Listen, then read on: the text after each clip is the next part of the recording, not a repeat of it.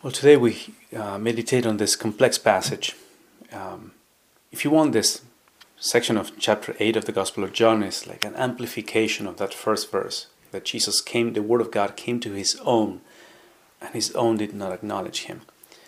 Something that comes through this entire text here is the great love that Christ has for us, for each one of us. And here it even shows the love He has for those who oppose Him. Now, only God knows in the end what these people will do. Now, those who are now rejecting His name, maybe they will keep in that track and for their entire lives and be lost.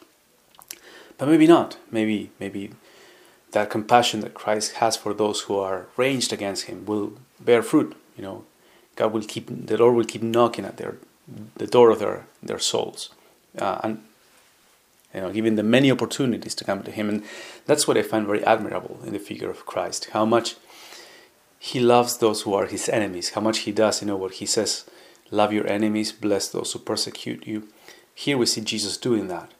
Now, it might seem that it's not that way because He's using harsh language, but look at it carefully, and you will see that the ultimate reason that moves Christ in doing this is His love for them, really. For example, in the first line we see that he says, I'm going away and you will look for me, but you will die in your sin. And there's a sort of undercurrent of compassion here. He says, you will put me to death, you will crucify me, and I will be gone. And you know what will happen? He doesn't say, poor me, you have crucified me. He says, and you will die in your sin.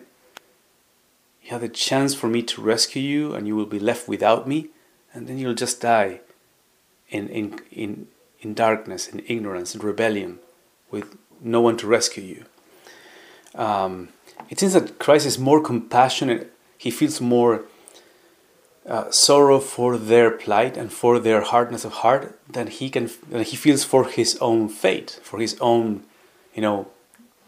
crucifixion that is coming up.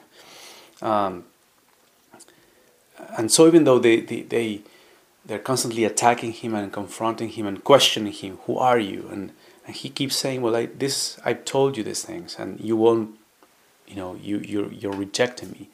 The one who is telling you the truth, you keep closing your hearts to me.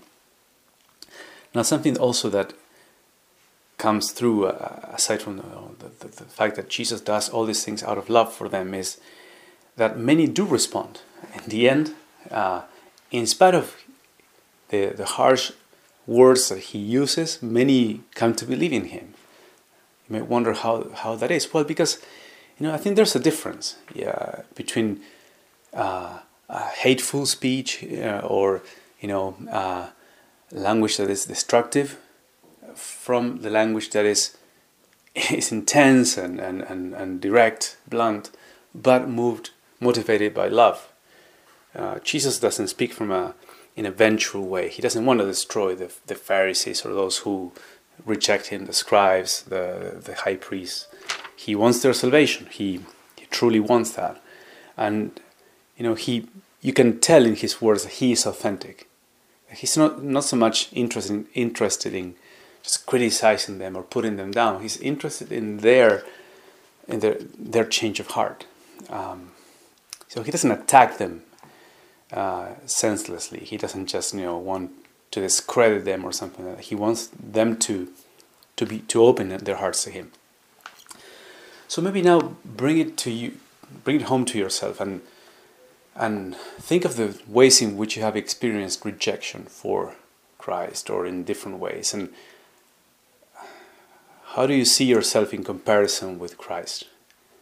How do you see your own mind and heart react to the reality of rejection? Or maybe have you found yourself on that side of the Pharisees, of rejecting God for some time in your life, and you felt that compassion of Christ calling you to Him?